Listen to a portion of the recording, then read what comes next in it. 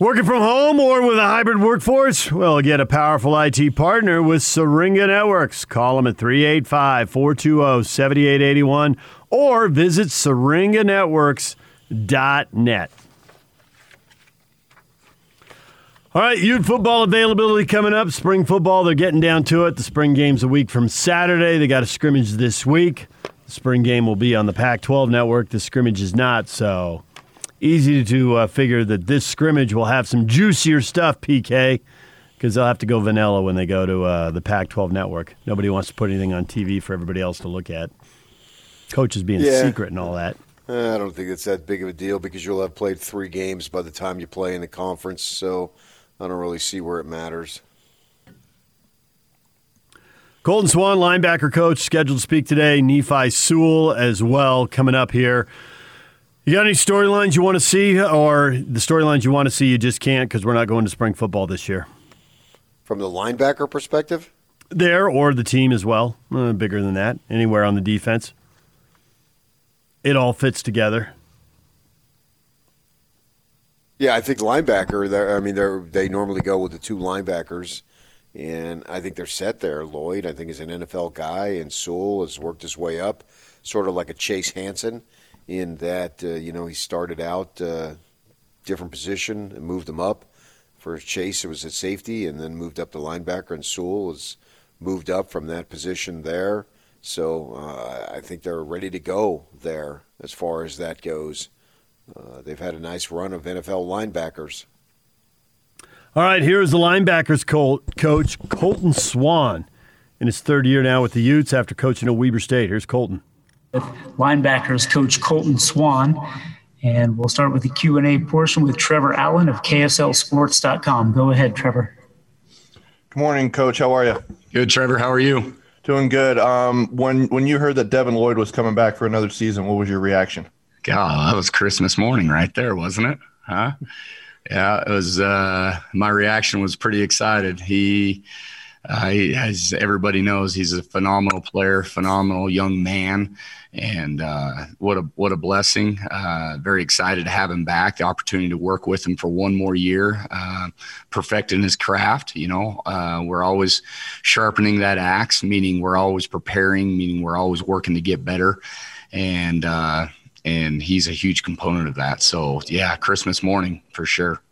And then to follow up on that, you have 2 young guys who've already joined you in spring that were highly touted in Trey Reynolds and Mason Tufaga. How have they performed in spring ball? Awesome. We 10 practices in thus far and really grabbing the bull by the horns. They're doing a great job. They come to work hard every day.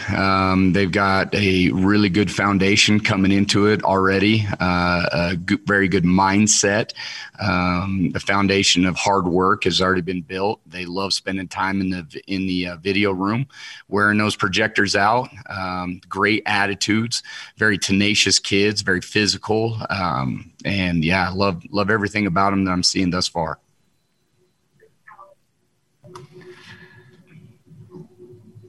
Okay, we'll go to Josh Newman, Salt Lake Tribune. Hey, Colton, how are you? Good, Josh. How are you doing? Doing well, thank you.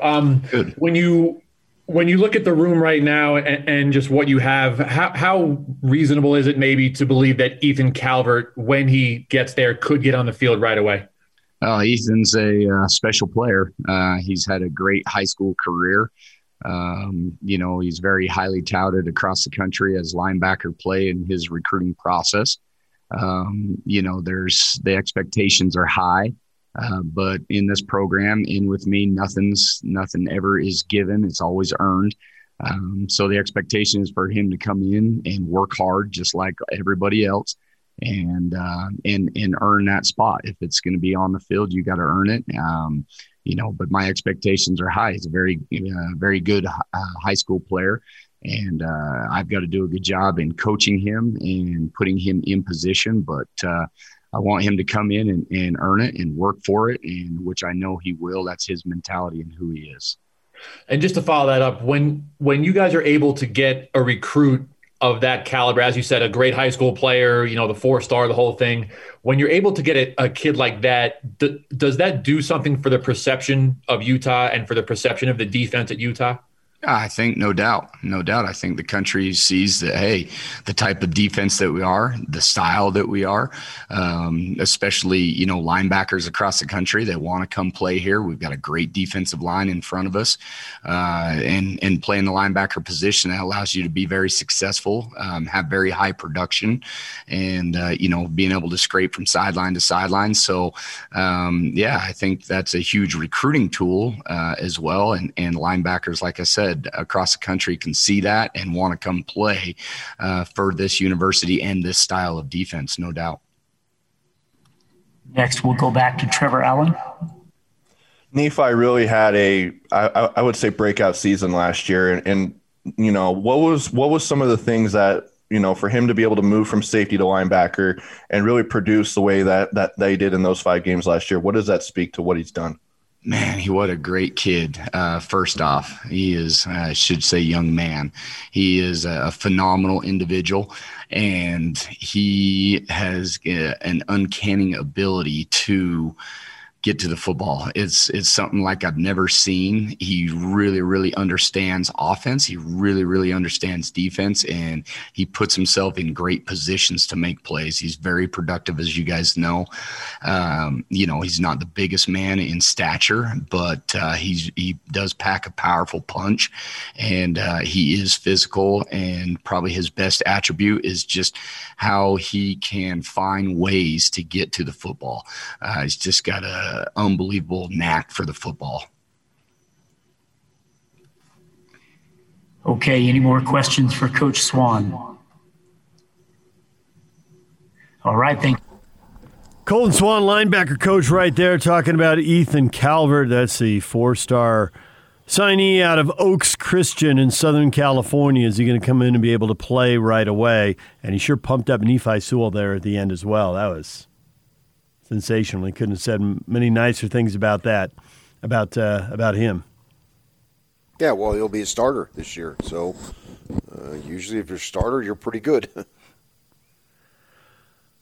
All right, we're expected to hear from Nephi Sewell himself here in a second. He's supposed to follow Colton Swan, so we'll get to that momentarily. All right, so the defense pretty much set. You got any questions about it, really, PK? Or not until you see if they can if they'll have some of the breakdowns and big plays they had last season. Yeah, I mean, I think that's the issue there. What are they going to do? And I wonder last year how much was real. How many, just thinking about this the other day, how many times do you see a team blow a big lead at halftime? How many times do you see a team come back after being down big? Well, for the Utes, it happened twice. They blew one, and then they rallied, once against the blowing it against Washington, and then the tremendous rally against Washington State. And, you don't normally see those big differences from half to half, and we saw them. And they only played 5 games, and 2 of them were like that. And really the first game against SC, you really had no idea what you had because of so much new stuff. And if you would have played a regular season, you would have known, or normal season, you would have known a lot more by the time you got to SC because you would have played 3 games.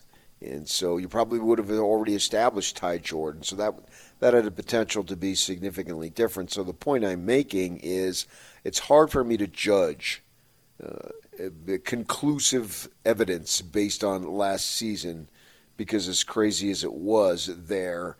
And so I think that the best you can say from the Ute perspective, because that's what we talk about, is that these kids got some sort of experience that counted but wasn't entirely 100% real because of all the circumstances involving that. So that's good and bad, meaning the dudes got experience, but they didn't get the full measure of experience. So I can't say that they're completely and totally ready to go this season based on, well, now they're technically they're sophomores, but they're not sophomores, and we won't really know until how that plays out for a couple years now, if they want to come back or how they classify themselves athletically. I don't know any of that for now. But they did get a fair amount of decent experience, but not the full extent. So what does that mean this year when they come back if I judge it on normal, well, they would have played 7-8 games more, then I would feel much more confident. With only a few games, and as crazy as they were, how much do I really count on them being better? I'm not sure on all that. I have to see some more evidence, and hopefully we get the 12 games, and for them, 13 or 14, or whatever they may get after the fact, that'll be great. In the short term, what do they have? I think they've got a good nucleus, but would it be as good if they were all coming off of 12, 13 games as opposed to the 5 games? You see what I'm saying there? I absolutely see it, and I think you got to double down and say, I don't know what about the teams are going to play either. So as far as, making predictions or setting expectations or whatever, I don't know. How real was Colorado? That they've been bad. They got a new coach. Carl Durrell comes in. They certainly, in the mini season we had, outstripped expectations. But was that a case of, hey, have more teams that seen them on film and they knew the personnel and knew what Durrell was doing, they would have handled Colorado. And it maybe Colorado would have just been a team that got off to a fast start and then slumped. I mean, the Washington State game was the big comeback because that was a 3-score game. But against Colorado, they were down 11, on the road. I mean, it wasn't nothing. That was a comeback, and maybe their ability to come back there helped them, with the confidence Wazoo. All right, here's Nephi Sewell sitting down now, Utah linebacker. KSL Sports. Nephi, you had a really productive 2020 season, especially when you moved up to linebacker. What led to being so productive in that season? What led to me being productive was I got to give credit to our D linemen. They take on a lot of blocks for me and Devin to come clean.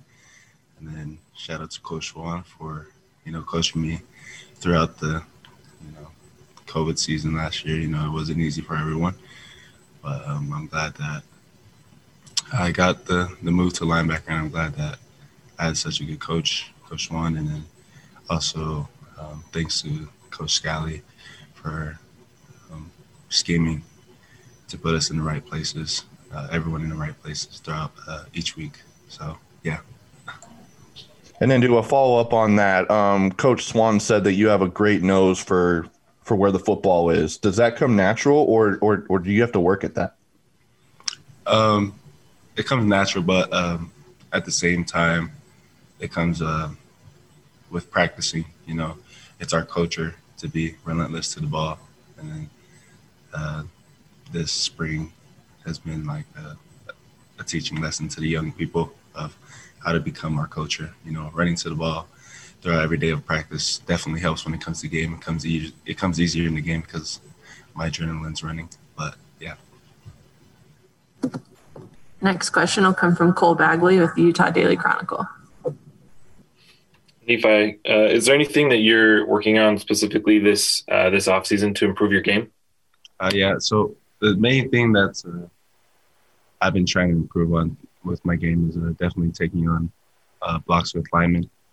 I felt like that is where I needed to improve most in terms of when to strike on the lineman and when to not. But that's basically my biggest thing I'm trying to focus on this spring. And then just to follow up, being one of the upperclassmen linebackers, what are your initial thoughts on some of the new freshmen that have joined the program? I'm actually glad that they're here. It's not an easy decision to leave your family and become an early enrollee, but I've been impressed with a lot of the new guys. They're picking up the defense pretty well. Obviously, there's some mistakes because it's only been a couple of weeks in the spring, but we're coming to the end of it. I'm really proud of them. They're working hard every day to get better, and I couldn't be any more proud. Any more questions for Nephi? All right, thank you, Nephi. All right, there's Nephi Sewell, the Utes linebacker, and PK. It always strikes me, it's not like this with all the guys, but there are a significant number of the defenders, these guys who, they play a violent sport. And he did reference on game day when his adrenaline is going, but then you interview them and they can be so soft-spoken. You're thinking, man, how can you, it's almost easier when you're talking to somebody Well, I mean, Brady Papinga is like the ultimate example, right? Like, you can listen to Brady talk, and you know right away, he's a football player. He's a crazy linebacker running around out there. You hear some of these guys talk, you think, man, you really do flip the switch on Saturdays. Yeah, we're in April here, so I don't want it to be crazy right now. There's no need to be at high-level fever pitch. You've got months to go before you play games, so I don't really care what you have to say right now. I care what you do as far as being in the situation to make the improvement that you need to make so you're ready to go when the games count, and I think that's the most important thing. Going back to what you were saying about these teams, what you can judge, I think for the Utes, it's a little bit different because they had so many new guys. I think you have to look at each individual roster, and I don't have that in front of me right now, to see, okay, what guys are juniors and seniors? Because then I wouldn't be as concerned. There would be fewer question marks if they were juniors and seniors, because if they're juniors and seniors, as long as they're not JC guys, that means that they've played full seasons. And these kids for Utah, so many of them haven't played full seasons. Yeah. How are they going to be? What's it going to be like in November when you've been practicing every day since first day of August, basically? That's a grind. It's 24/7. When you think about what's asked of these kids, and then you mix in the academics and what's going on in their lives, there's a lot, and they don't have a lot of time. That's why you normally don't see guys getting in trouble during the season, because there's no time. Literally almost every minute is scheduled for you, and then you got to go to sleep. So, and these youngsters, they played the high school ball, and that's great, but there's really no comparison between high school and college as far as what's expected of you virtually nonstop, particularly during the season. We know the Dave or Dan Hawkins rant, go play intramurals, buddy. You want more than 2 weeks off? What the crap you talking about? We all remember that rant years ago. Well, that's because it's true of what there's expected. So they didn't get to that point, when they're mentally fatigued and they might be banged up and all that stuff. Whereas other teams, I'd have to look at their rosters to say, okay, I feel more confident. Now, the Sun Devils, using them as an example because obviously I know them a little bit more, they had a lot of juniors and seniors, and a lot of them, particularly the seniors, chose to come back for another season, so they can't really use youth and any of that stuff as an excuse whatsoever. In fact, if I ever hear anybody related to Tempe's program say it, I'm going to run down there and smack him in the back of the head. Not this year. No. This is because these guys that he's got, that's who they had when he first got there. They were all freshmen. And we get, they were inconsistent, as you should be, compared to a junior, senior versus your freshman year. He played a ton of new dudes. Well, those dudes now are older, and so they can't use any of that. So that's why they're expected to be decent. For Utah defensively, you can't really say that on a lot of the positions, and certainly you can say it with Lloyd, and to an extent Sewell have been out on the field. So you expect the linebackers. What you're going on for Utah is the rep. You got the two linebackers are set. They've played a good amount of football, okay? And we'll bring the young guys in and see how they progress. And I'm sure they're very good because Kyle, the one thing he knows a lot of things, but one thing he knows for sure is defense. We all agree on that. But we're going more on rep as far as with some evidence, not exclusively rep, not like it was last year. They do have some rep, but some experience. But we're going on rep. The D-line and backfield traditionally is strong. And is good and gets stronger as they go. And that's, I think, where we're going with Utah. And I expect them to be good, no doubt about it, and expect them to be in contention because I think they're going to make a fair amount of improvement. But I would know more if they had played a full season. Yeah. I think the thing you take away from those 5 games on the defensive side of the ball is that after the opener against SC, which, as you pointed out, was weird because it was their season opener, they didn't have the non-conference games, and SC had already played twice.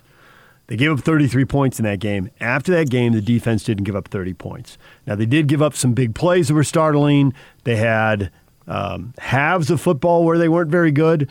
Could they have held on to that game against Washington? I mean, it was right there for the taking. Ultimately, they only gave up 24 points, but it was 4 points too many. And against Washington State, the way they got carved up in the first half was shocking, but ultimately they held them to 28 points in a game.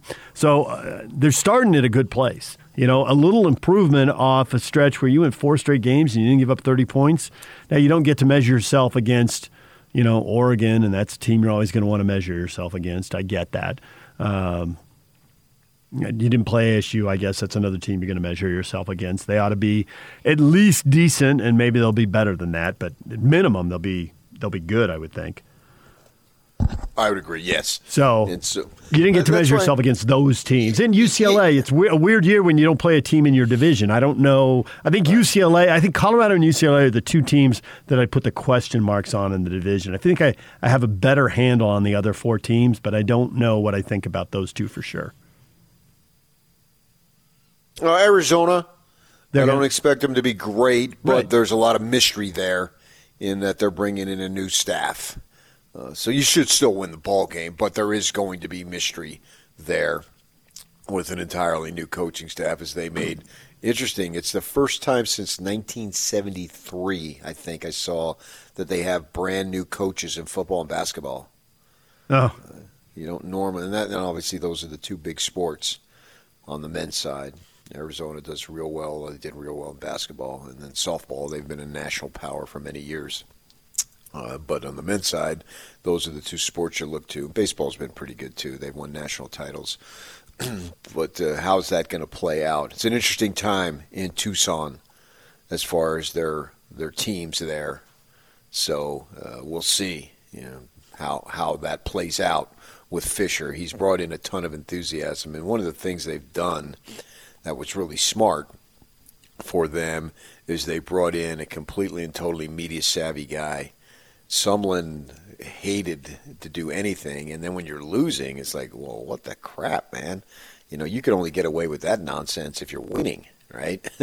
You can't get away with that if you're losing. And Sean Miller did pretty much the same thing. He was viewed as dour and uptight and not very friendly. So my guess is they're going to bring in a handshaker and a backslapper too there. As far as that goes. So interesting developments in Tucson as we go forward with football and basketball.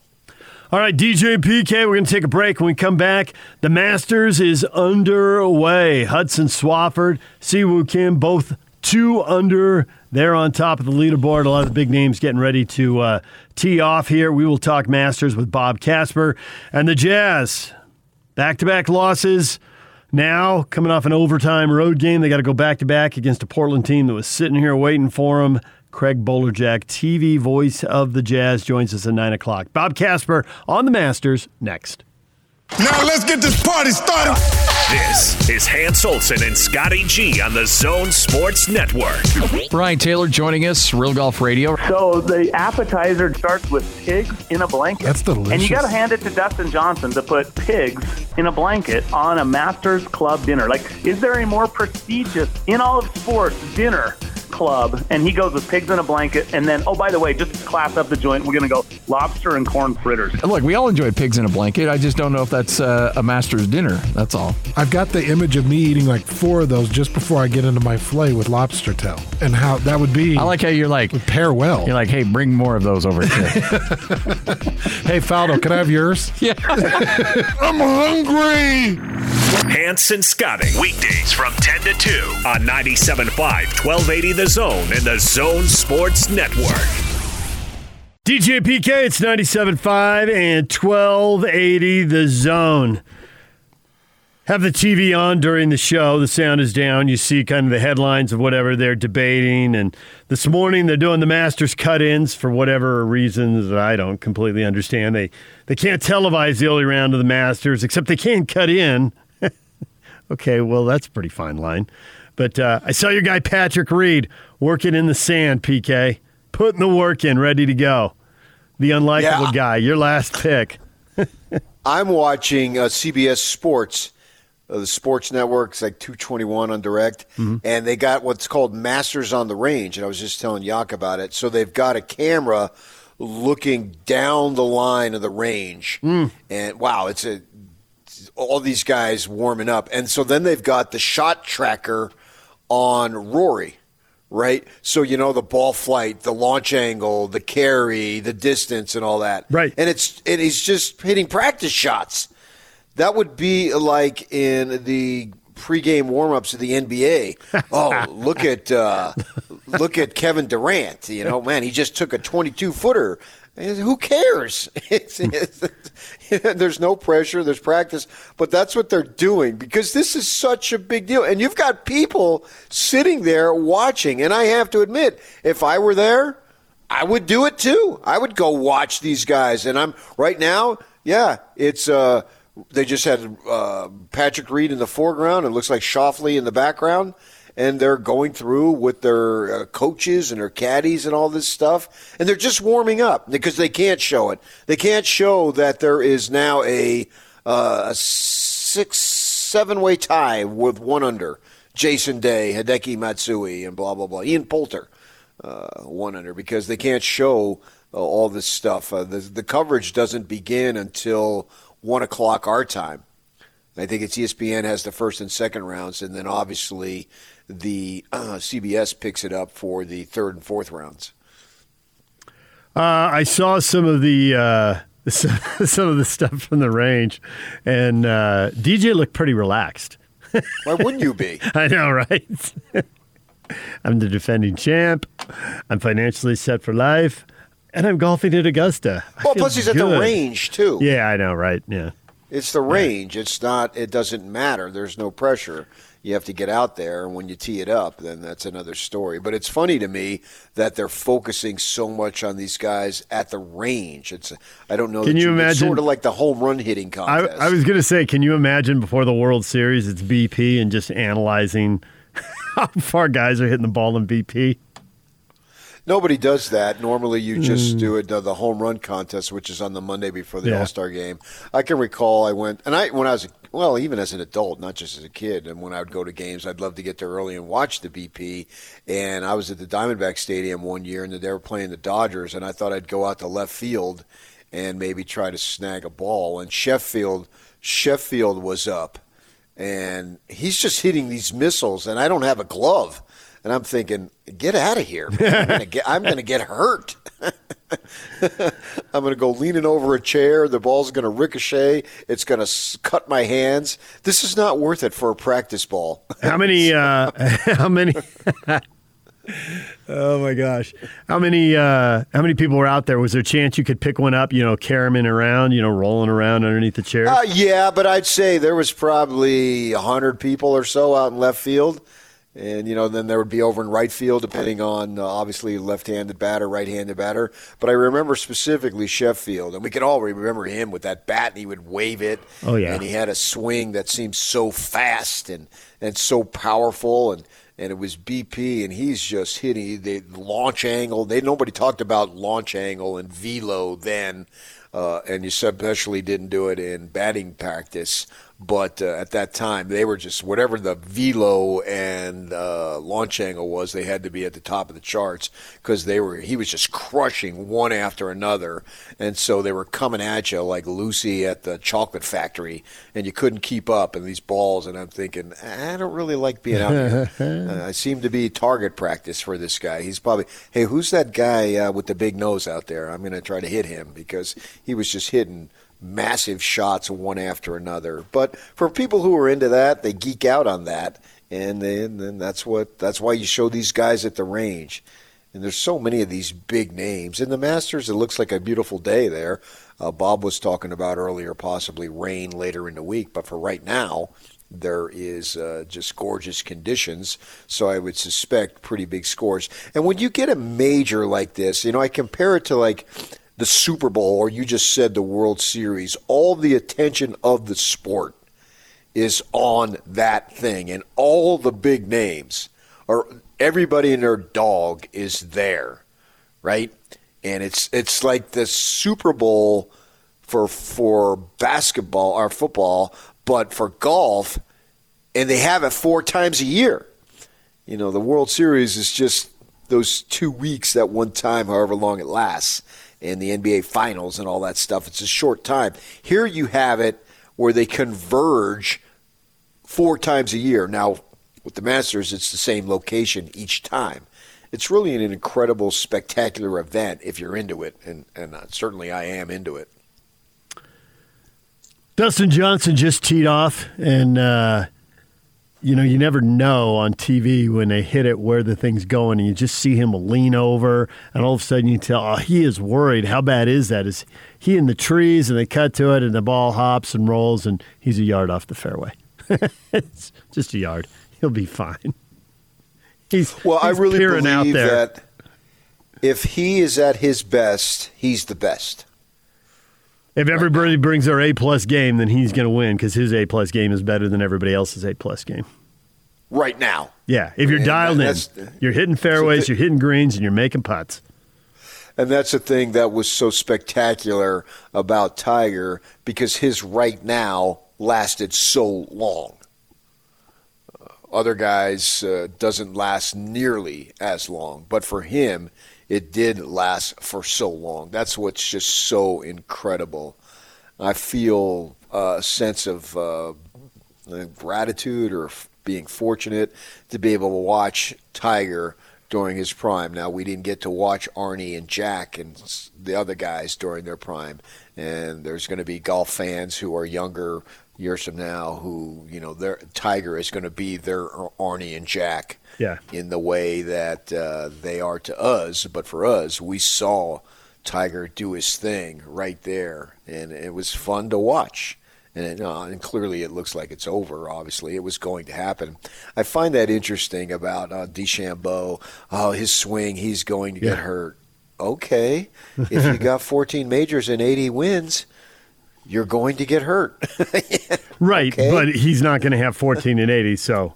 Is he going to have? He's not. Is he going to have 7 and 40? Because that would be awesome. But he's a lightning rod for criticism. Yeah, he's outside the norm, and he's got the personality. I mean, he's not Patrick Reed, but he is a little. My wife likes to use the word brusque.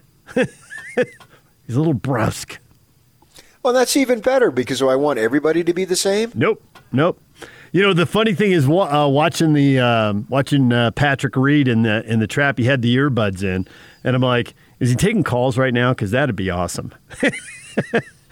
Don't call me now. Oh, don't put your earbuds in. No, he's listening to rap. Yeah, I figured what's his music? What is his go-to? What's his sand trap music? Well, I mean, we stereotype golfers, so they're all redneck Republicans, so they listen to country. I mean, that's the stereotype. I have no idea what his musical tastes are. I have no idea. Is he listening to like massage music? This just instrumental. This is Patrick Reed. Like a little light jazz. Sure. I don't know. When I thought with him, because of his attitude, I thought he'd be the guy on tour listening to metal. Big hair bands of the 80s. I don't know what golfers need to do to get themselves in the mood, because that's another thing that's impressive is the amount of concentration that you have to have, because you're doing something. It's like a pitcher. You're throwing that ball. If you beg, usually in 100 pitches these days is where it's at there, and in golf, you're smacking it around. 70 sometimes or high 60s, and to have that concentration on all those shots, it's just I've always been impressed with that how these guys can do it, because I think it is a grind over a 4-day deal, and it's not just a physical grind. It's probably less of a physical grind than it is a mental grind, because it's a slow-paced game. And it's not like you're playing third base and somebody hits a shot at you and you react and the play's over. You know what I mean? In football, you offensive lineman, you got to hold your block for 4 seconds or 5 seconds. If you do that, you're great.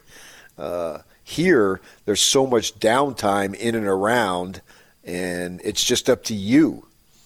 You're not even in. Is it the only individual sport that aside from match play that you're not really competing against anybody else in the truest sense?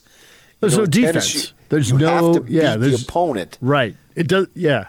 You can't impact how the other guy plays. But see, you can, though. If you hit it tight, that's the mental aspect of it that goes to the other guy. That's the interesting thing, is that you can, but not in the truest way that we think not of. in the truest way. Because, and on Sunday, the odds go up that you're competing against the guy in your group. But you're not necessarily. We've seen plenty of times where there are 2 or 3 guys spread over the last 2 or 3 groups. Oh, for sure. Yeah. So, but sometimes at Augusta, they always talk about the roar, so you kind of know. So that gets in your mind. What happened? Right, What's going on? Right. That's a birdie roar. Ooh, that sounded like somebody missed a putt, Right. Did someone dump that in the water?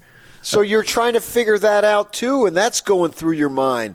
That's why it's a fascinating game, and the head matters in a lot of manner. Between the ears matters almost just as much as the physical skill that you have. I don't know what happened with Bob, and we're trying to track him down, and Yak's calling him repeatedly here. But the thing I'd like to ask Bob is about what you just said, because I'm just, an amateur hacker who's no good and just goes out and has fun if someone's in their group. If it's the right group of people, I can have fun. These guys are at a level I can't even imagine. But when you talk about it's more of a mental grind than a physical grind. And someone like me can be broken in a heartbeat by a bad shot. It's the easiest thing in the world. But I think the Masters, to me, is more of the mental grind, because when you get to the U.S. Open, often, sometimes the PGA, depending on where they're being played, the weather, I think, makes it more of a physical grind. We've seen the U.S. Open played somewhere where it's hot, it's humid, and, guys are just sweating buckets, and it is really physical. You're just out there in the sun, and you're just dying hour after hour, schlepping up and down whatever hills on whatever course, wherever they are in any given year. And one year at Pebble Beach and it's ocean breezes and it doesn't apply. But wasn't there one year they were in Tulsa and it was just miserable and they were watering greens and the thing was dying? It was awful weather. But Augusta, because it's spring, I don't think they usually have to battle that. But the greens, everything is fast. A putt, man, it can get away from you in a heartbeat. It can be going great, and just one putt slides past the hole, and everything's so fast. And now you got 6 feet coming back, and I just think that beats guys up mentally. Well, plus they want it so bad. Think about it. Yes. How many times have you seen guys on Sunday when they win at the Phoenix Open cry? That would be 0. And how many times have you seen them get emotional at a major? I can't even count. Yeah. I can't even count. Dustin Johnson could not speak. Yeah. He couldn't speak last November when that lady who does the interviews on CBS, I don't remember her name, and she's standing at that point. It was this, the social distance, 6 feet apart, and Dustin couldn't speak without crying, and he didn't want to cry. So therefore, words, he couldn't get them out. And then when DeChambeau, he comes around and they have his parents on the screen, and he comes around and sees them and immediately breaks down. Well, that was a different major, but it's the same thing. And that you're only doing that when you extend everything you have from an emotional standpoint and a physical and a mental standpoint. You literally gave everything you have. And we've seen that. We've seen Tiger when, the British after his father died. And he wouldn't let Steve Williams okay, we're done hugging. No, we're not. He wasn't ready to let loose. Bubba Watson in the Masters, all that stuff. And that's fun to watch, man, because they're giving it everything they got. And that, for me as a sports fan, that's what I want to see. And I saw that last night with the Jazz. I felt that under the circumstances, they gave everything that they had. And they lost in overtime. That's the way it goes. But I felt like they gave everything they had. And that was a great game. From an entertainment standpoint, we all want the Jazz to win. Well, I had a guy text me, a friend of mine down in L.A. He's texted, so who you rooting for? Because he knows I grew up in Phoenix. He says, I'm betting because it's your job, you want the Jazz to win. I text back, money talks.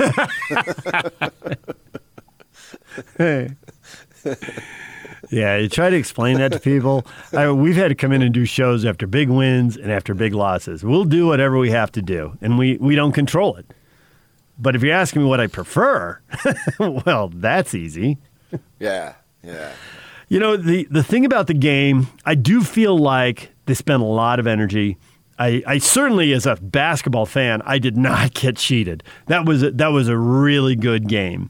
But I think the one thing I would say about the effort is I have heard since I was a little kid going to basketball camps, to watching games on TV, to getting coached at the high school level and listening to the college and NBA coaches here. And the thing that consistently comes out of the mouths of people who have devoted themselves to basketball is that rebounding is about effort. You got to want the ball. Now, it's changed a little over time because you're running down more long rebounds off missed threes than you used to. And the old days of 3 guys to the offensive boards and 3 guys blocking them out and trying to form that little U, that cup around the hoop, so that the ball was coming off to one of your guys for sure. You know, that's really changed. There's a lot of teams that drop 4 and only send 1 guy to the offensive glass. So it's changed over time, but what hasn't changed is if you want the ball, you got to go get it, and you got to spend a lot of energy to go get it over the course of a game. And the Jazz didn't do that even close to well enough. I mean, that is the easiest thing to point at. That and the threes, when we went to, if you're not with us in the 7 o'clock hour, we do a segment, and there's a lot of reaction, whatever the story of the day is, on Facebook and Twitter. And everybody, correctly, was going to the three-point shooting and the rebounding. But the three-point shooting, how you run your offense, the shots you choose, when you choose to attack the rim, I mean, there's something to that and all that. But the rebounding, you got to go get the ball. If Chris Paul's got 4 rebounds and you've only got 1, well, what happened? Chris Paul is in his mid-30s and he's 6 feet tall. So if he can get 4 rebounds, you can get 4 rebounds. And Conley only got 1. Bogey only got 1. Conley didn't speak after the game. Bogey did. They just bring the 3 guys out to the Zoom, so I don't know how they pick them or who they bring out. But Bogey was one of the guys they brought out last night, and he said, I only have 1 rebound. I have to have more rebounds. You know, they've been on him about that before. He's not a good rebounder. He's got the size to be a good rebounder. Again, if Chris Paul can get 4, you can get 4. So that's the one place where I would say, you need more effort. All I've ever heard my whole life is that rebounding is about effort, and you gave up 16 offensive rebounds and only got 7 offensive yourself, and you got out-rebounded 61-45. Well, no wonder you lost the game. That's a massive number. Yes. No wonder. You get out-rebounded by 10 rebounds in a game. Like, 5 is noticeable. 10 is significant. You get to 16, you got your butts kicked. It's remarkable, and it does speak to how well they did other stuff in the game, that thing went to OT when they got beat that bad on the backboards. You know, and there's just no way that anyone on that coaching staff is okay with that. There's no way. Quinn's not okay with it. Alex Jensen isn't okay with it going down the line. But I actually think that that's a little susceptibility for the Jazz because they are three-point oriented and they rely so much on Gobert, and he does a phenomenal job. And statistically, that all bore itself out last night. They did take the 44 threes, and he did have 18 rebounds. I mean, he knew he had to go get them. But other guys got to go with him. Yeah, and Mitchell had 8. You can't crack on. And that was one of the things when, in Shaq, a lot of it gets lost in all the smoke and all that. But, to his point is, if you're going to be a great player, you can't just score. And, within this game, Mitchell took that to heart. 8 rebounds is a lot of rebounds. I mean, he's taller than Chris Paul, but he's not a lot taller. And he's playing a long way from the hoop, but he got 8 boards. But he's a lot more athletic. He is. Especially at his age. There's a lot of missed threes to be tracked down. They're bouncing all over the place. So you got to go get them. They might go to the corner. They might go out to the top of the key. They can go anywhere.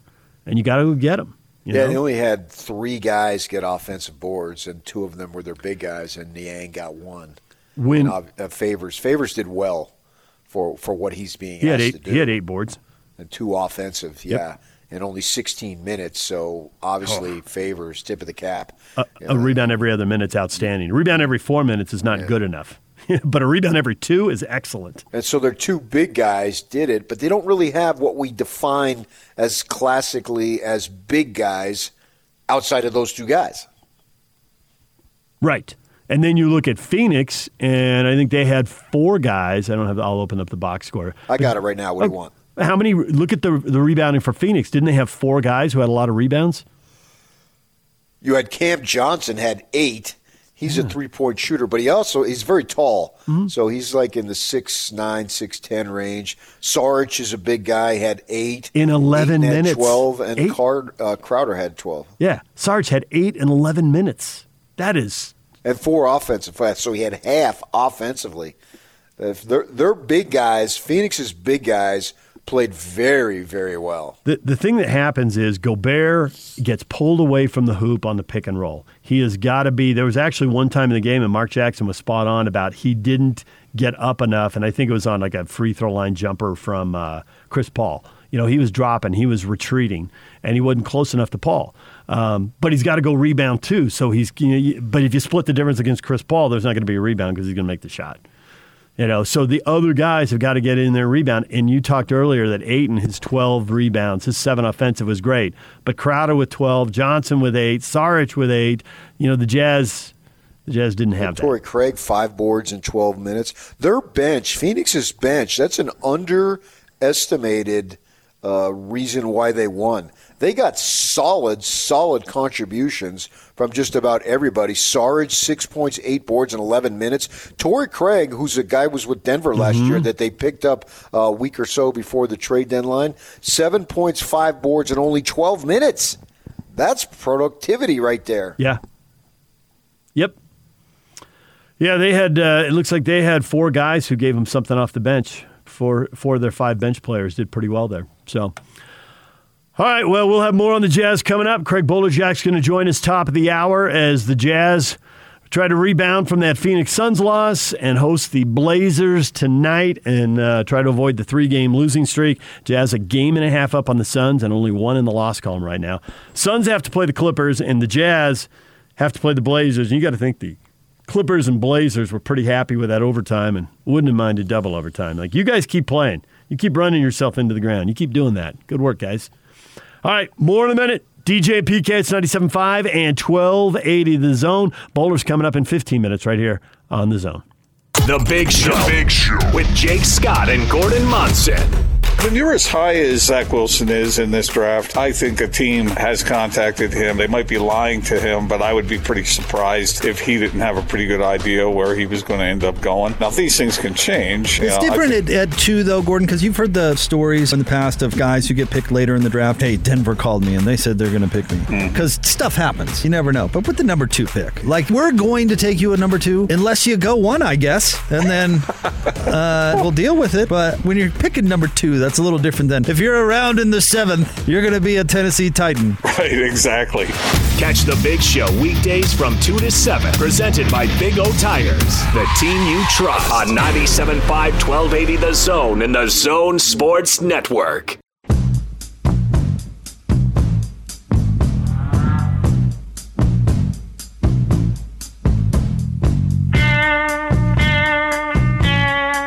DJ and PK, it's 97.5 at 1280 The Zone. Brought to you in part by Mark Miller. DJ and PK in the morning. Brought to you by Mark Miller Subaru. All right, we still got people weighing in, PK. The question of the day. The Jazz, that was an outstanding game, but it was also a loss, and the lead in the loss column is now just a single game over Phoenix. So how you feeling about the team now? Kevin says it's nerve-wracking, but the game was essentially a tie, and come playoff time, all these regular season games will be a distant, foggy memory. Can we write them off that easily and push them that far out of our brain? No. If you asked me that point-blank question, which you just did, I emphatically say no. Because I think you have to look at a couple of things here as far as, it's seeding. We're into seeding purposes now. And so you want the most advantageous seed possible. And you never know how that's going to work out because you can get the 3 seed and the 6 seed can get injured and somebody, a key player, blah, blah, blah.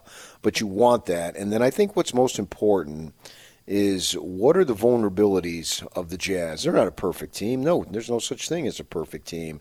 And for them to let's just worry about the conference finals first before we worry about the NBA finals. To get to the conference finals, things got to go their way, and they've got to improve. And you just hit upon it. The rebounding, when you think about it, right now, they really only have 2 guys that can say, yeah, I'm in the NBA, not exclusively, but a large part because of my rebounding, and really on the roster. And that's obviously the 2 big men, and Rudy and Derek, right? Those guys, they've been in the NBA. In a large part, rebounding isn't critical. It's a critical component of the game. So there's a little bit of a vulnerability there because nobody else can say, yeah, I'm in right there rebounding. Or Royce O'Neal's his toughness and his defense. Yes, rebounding is a part of it, but not exclusively. And then really nobody else. And so that's a vulnerability there and vulnerability, maybe I'm being kind and I'm saying vulnerability as opposed to weakness. And maybe it's a weakness. Now, you still have the best record in the conference, so weakness, I'm a little hesitant to say weakness because after 51 games, you've proven that you still have the best record. But in the postseason there, that can be a problem. Now, it's not. I don't necessarily think it's a problem that can't be maybe not fixed, but mitigated. Because I don't know that they're ever going to have a bunch of great rebounders outside of those 2 guys, but I think it's stuff that they can work on and be cognizant of. Yeah, I think that you maybe underestimate Royce and the rebounding because Quinn has talked about it, and I mean, coaches do conceal stuff, obviously, but taking it at face value, Royce's rebounding is something that Quinn values a lot. But I don't think it's not. He didn't make the league by saying, I'm just going to go out and be a ferocious rebounder. You see what I'm saying? Yeah, that's probably true when it's you the phrase toughness it like and the defense. that. Yeah, when you phrase it like that. But I think his minutes are impacted because, I don't know, I've never heard Quinn talk about this. And if you asked him, he'd hem and haw because he doesn't want to devalue either guy. But I wonder who he trusts to get a big defensive rebound. Would he trust Derek Favors more, or would he trust he would trust Rudy first. Rudy's got the size, and he's got this. So that'd be, if there's one guy to grab one defensive rebound, it'd be Rudy. But next, would he pick Favors, and you get some size there, and he's closer to the rim.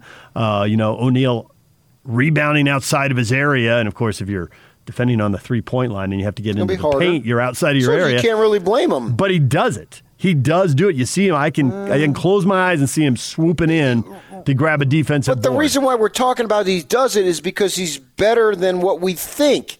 Yeah. Not because he's a great rebounder game in and game out.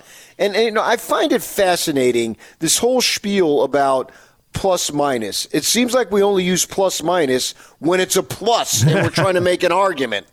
But O'Neal is minus 13. We don't ever talk about that. And Joe had the best plus 12. I do think that there are guys who ride coattails in the plus minus, and there are guys who create it. And so we are always going to pick our spots. I thought the guy who created the plus minus in the game last night was Chris Paul. I thought not every time. In the second quarter, I didn't, and I have to go back and look at the numbers, I might be off, but watching the game in the second quarter, it didn't feel to me like the Jazz took full advantage of Chris Paul being out of the game. I thought in the first and third quarters, when he left the game, the Jazz went on a roll. And I thought, so if you're on the floor for the Jazz, when Chris Paul sits down, your plus-minus number ought to be better, regardless of whether you're matched up with him or not. I mean, he had that impact on the game. That if you have to play your minutes when Chris Paul is on the floor, then I think your plus-minus probably isn't as good. So there is definitely this inconsistent kind of hinky thing to plus-minus. Sometimes. Yeah, and I don't know what's the word. Give me a word. There's something weird. There's something. But I never heard of hinky. Oh, yeah. Well, I was going to say. I may have just made it up. There's Sam Hinkie, the former executive in the NBA. I was thinking of Sam. It's the hinky thing because his name, he valued that, and he put his name on it. If you made it up, it's even more awesome. I don't know. That's there's something unpredictable and inconsistent about the stat, which makes it frustrating to use. Fluky. Fluky's a good word, yeah. There can be this. There are guys in Jazz history who, as they got better, their plus-minus got worse because the coach, regardless who the coach was at the time, trusted him not to be out there with the best players on the team. As you get better, hey, I can put you out there with the backups and you hold it together. Now your plus-minus won't be as good because you don't get to play with Donovan Mitchell, Rudy Gobert. You don't get to play with Stockton and Malone. But because you're a better player, I trust you now that you don't have to be out there with the Hall of Famers and the statues and the All-Stars and, whatever they're going to turn out to be when their career is said and done. So there's this fluky nature to it, and you got to take all that into account. I think it's a really meaningful stat, but I think of all the stats that require context, which now I'm using grown-up words that are actually in the dictionary, that require context, you better have context when you talk about plus-minus. Because if you watch that game last night, Chris Paul had a great game and had a major impact, and it was a different game when he wasn't on the floor. And you can't take credit or blame for that. That's because Chris Paul. And the other thing, and I know we got to get to break here and get to Bowler. We can talk about this with Bowler. I know Jazz fans are frustrated, but as a team, as a player, as a team, as a fan base, you got to take these punches. How many frustrating games and series has Kevin Durant lost? How many frustrating games and series has LeBron lost? This happens to everybody, and you got to take it, and you got to learn from it, and you got to be better. We talk about don't skip steps. How many times did Dennis Lindsay tell us that when they were doing the rebuild from ground zero, right? This is one of the steps you don't get to skip. You lose big games to good teams, and that you rarely get the immediate gratification of just turning it around and winning it all and feeling great. If you want to be really negative and say, oh, the Jazz are going to screw it up and lose in the end. Well, 29 teams are. Michael Jordan lost more than he won. Outside of Bill Russell, you got me because Bill won 11 times in 13 years. But otherwise, you got to take these punches and you got to learn from them and overcome it. And that's the history of the NBA. And if it happened to Bird and Magic and Jordan and LeBron, it's going to happen to you too. It's part of the deal. DJ and PK, Bowler's coming up next. Stay with us.